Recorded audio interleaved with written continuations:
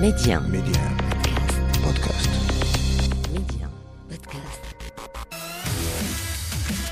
مرحبا بكم، معكم وديع حتي في بودكاست استوديو الرياضة، أحد أقدم البرامج الرياضية بإذاعة ميديان. نختار لمن فاته الاستماع والمتابعة مقتطفات من أبرز الحوارات وأجود الملفات والأخبار الحصرية. مرحبا بكم في بودكاست استوديو الرياضة. اليوم الأحد 17 يناير 2021، وخلاله توقفنا بشكل مفصل عند المشاركة المغربية في مونديال كرة اليد المتواصل بمصر في نسخته 27. المنتخب المغربي لكرة اليد بقيادة الإطار نور الدين البوحديوي فشل في تحقيق أي انتصار، وخسر مباراتين، الأولى ضد المنتخب الجزائري والثانية ضد البرتغال، وتنتظر مباراة أخيرة ضد أيسلندا.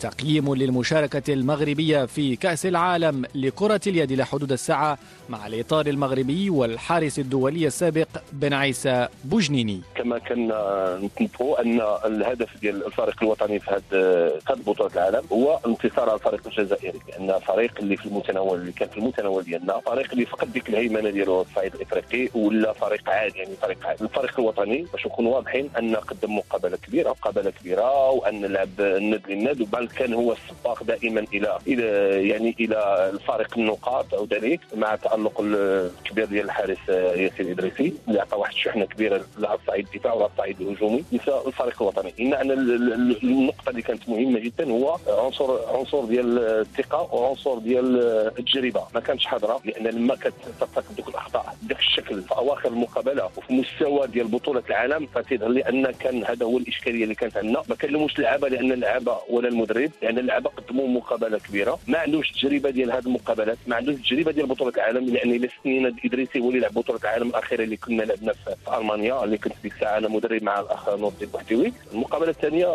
في المنتخب البرتغالي رجع الهيمنه ديالو على الصعيد الاوروبي والعالمي، حيث ان اصبحت البرتغال من اكبر الدول في هذه السنين الاخيره في كره اليد، وخير دليل على ذلك انه انتصر على الفريق الفرنسي صاحب اكثر الالقاب العالميه ذهابا وايابا في اقصائيات بطوله اوروبا. فكان منتظر رغم ان الشوط الاول خرج بالتعادل وكنا في المستوى وهذا، ولكن دائما تيكون كما قلت عنصر العياء، لان حتى المجموعه ما كاينش مستوى متقارب. وهذه هي النقطة اللي أثارت الانتباه. إذا سمحت لي يا سي النقطة اللي أثارت انتباه المتتبعين وعشاق كرة اليد أن المنتخب المغربي يكون بوجه مشرف في الجولة الأولى وفي الشوط الثاني ينهار. إلى ماذا يرجع ذلك بالضبط؟ نقول لك أنا بالتجربة ديالي كلاعب اللي لعبت 6 بطولات عالمية، يعني أنت نقول أن في البطولة العالمية الأولى اللي لعبنا في أفريقيا في ايسلندا ولا في اليابان ما كانش عندنا هذه التجربة، فهمتي؟ يعني كنا حتى حنا ترتكبوا أخطاء وما كناش كندا، ولكن من بعد كسبنا تجربة كبيرة ولينا كنعرفوا نسيروا مقابلات ديال بطولة العالم، لأن لما كتشوف أن تتلعب المنتخب الجزائري وعندك 24 ساعة وكتلعب منتخب البرتغال، إذا سو لو بلان سيكولوجيك كومون ريكوبيري لي جوور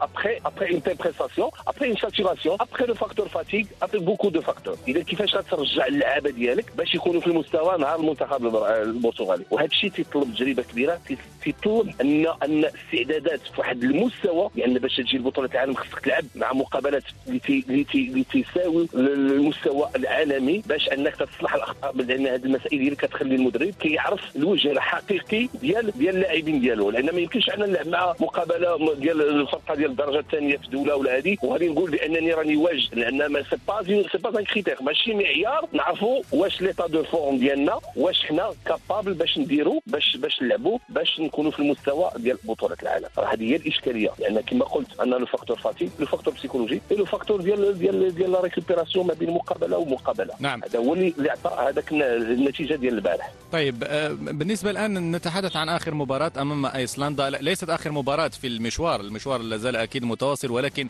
على مستوى الدور الاول قبل الدخول الى كاس الرئيس كما هو معروف في قواعد كره اليد. يعني كيف يجب الان يعني تدبير مباراه ايسلندا بانت عن امكانيات كبيره جدا، صح انها انهزمت امام البرتغال لكن اكتسحت المنتخب الجزائري يوم امس بحصه كبيره جدا.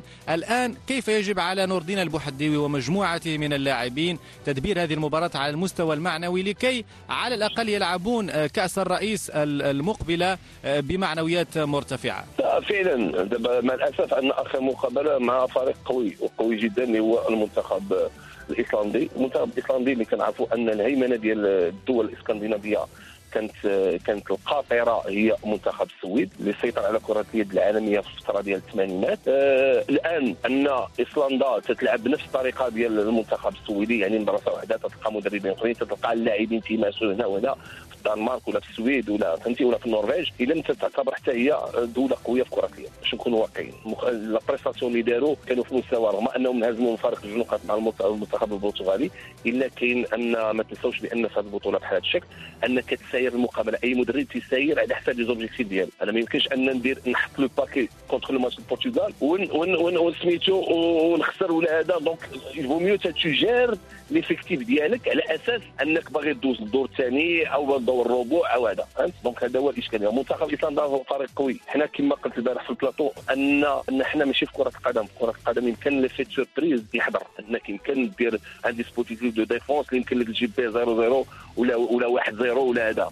مي كره اليد سي با لا ميم شوز. كره اليد الفريق الخاص ديما عنده كره، لما تتسرع لان دي زاتاك كما شفنا ذاك النهار مع الاسف دي زاتاك ديال 2 5 سكوند. ديك 5 سكوند نمشيو غير ليميت ديال لو جو باسي، نمشيو حتى يمكننا ديك 20 سكوند ولا هذا ونعطيو كره، ولكن تربحوا الوقت لان اي كره ضاعت ترجع هذيك الكره. دونك هذا هي الاشكاليه. دونك الان منتخب الايطالي منتخب قوي، ولكن كما قلتي سانوبيش نديروا اون بون بريستاسيون ان شاء الله، نديروا اون بون بريستاسيون كونتر ايسلند وندخلوا نلعبوا دور المجموعه باش نحاولوا يعني ان نحسنوا الترتيب ديالنا وهذا. ولكن على العموم انا باش نكون على العموم لان ما ربحنا عناصر شابه في المستوى، لان لما كنشوف الكرشادي، كنشوف الزروالي، كنشوف سميتو اشرف العدلي، كنشوف لا بريستاسيون ديال امين، كنشوف لا بريستاسيون ديال الزين، يعني لاعبين اللي تخرجوا من البطوله المغرب وكانوا في واحد المستوى جيد، وهذا تنفرحوا لهم. بهذا نصل إلى نقطة نهاية بودكاست اليوم لاستوديو الرياضة. نلتقي في فرصة قادمة دائما على ميديان بودكاست.